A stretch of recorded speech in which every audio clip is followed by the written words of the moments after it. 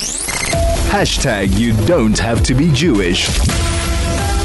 Joining us on the line, we have Jakub Nowakowski, who's the director at the Cape Town Holocaust and Genocide Center. Jakub, a very good afternoon to you, and thank you for joining us.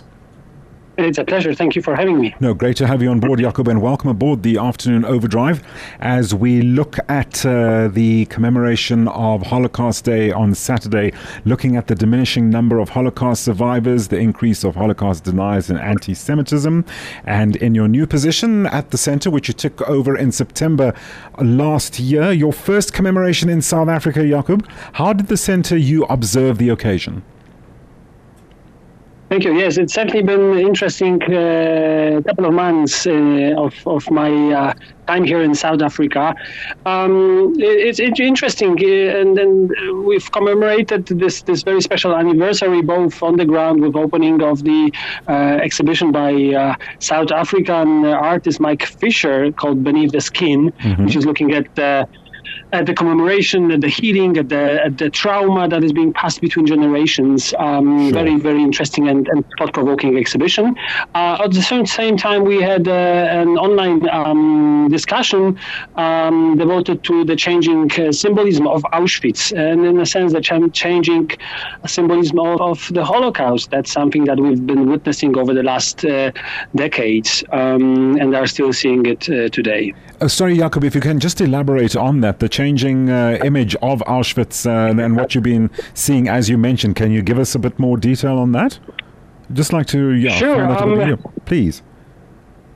It's Auschwitz, especially from here, sitting in South Africa. Auschwitz is a symbol. It brings in lots of ideas and images, but actually Auschwitz is the actual place. It's a camp that was built in 1940, which held approximately 100,000 prisoners at the peak moment. And then it's also the place that at a certain moment in 1942, from being a concentration camp, so a place where people of all different origins, and until that very moment, most of the prisoners were actually non-Jews.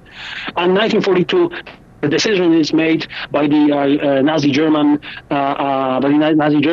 to change it purpose and open a death camp. And the purpose of the death camp is very different from concentration or slave labor camp. And it is then when Auschwitz is becoming a place of mass killing. And then in the 2 years that followed that decision between 1942 and 1945, sure.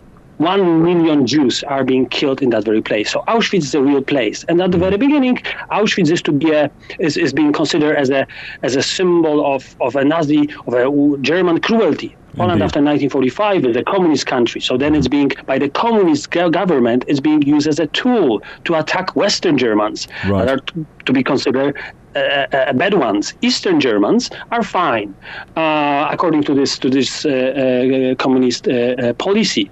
Propaganda is also being used as a tool to show the ethnically Polish suffering. So for the 50 years or 40 years of communist Poland, Auschwitz is a symbol of a Polish death, not a Jewish death. Indeed. It changed in 1990s when Poland regains independence. It's becoming a democratic country, and then it's for the first time being shown to the world by the democratic Polish government as a place where 1.1 million people were killed, 1 million of them Jews. But Auschwitz is still a symbol. And if you look at Vladimir Putin, who's running Russia, he is now using Auschwitz and, in a sense, a Holocaust to justify his invasion on Ukraine.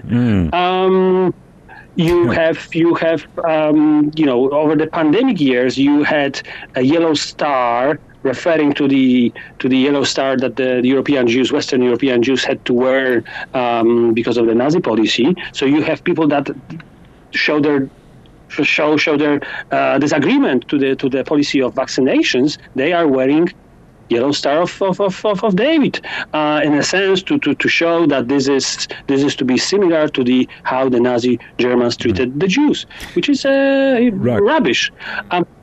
So we see that the Holocaust and Auschwitz as a place and the Holocaust is being more and more often used as a tool in political contemporary political, social wars and games. Indeed. Jakub, very quickly, we don't have much time. Say it was just about a minute left. Coming from Poland, survivors, do you interact, does the center interact with them? Are you in touch with many survivors at the moment?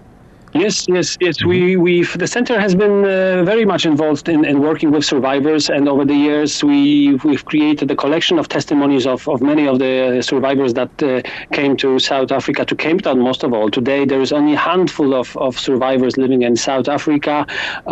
We have three ladies who are living in Cape Town, who are themselves survivors. Two of them went through Auschwitz. The other one is a survivor from Rhodes. And there's also another one who survived in southern of France. So there's a very, very few of them left. Sure. But it's still possible to meet them. And actually, we are running programs for schools that include meeting with the Holocaust survivor. Indeed. Jakub, we're going to have to leave it there, unfortunately.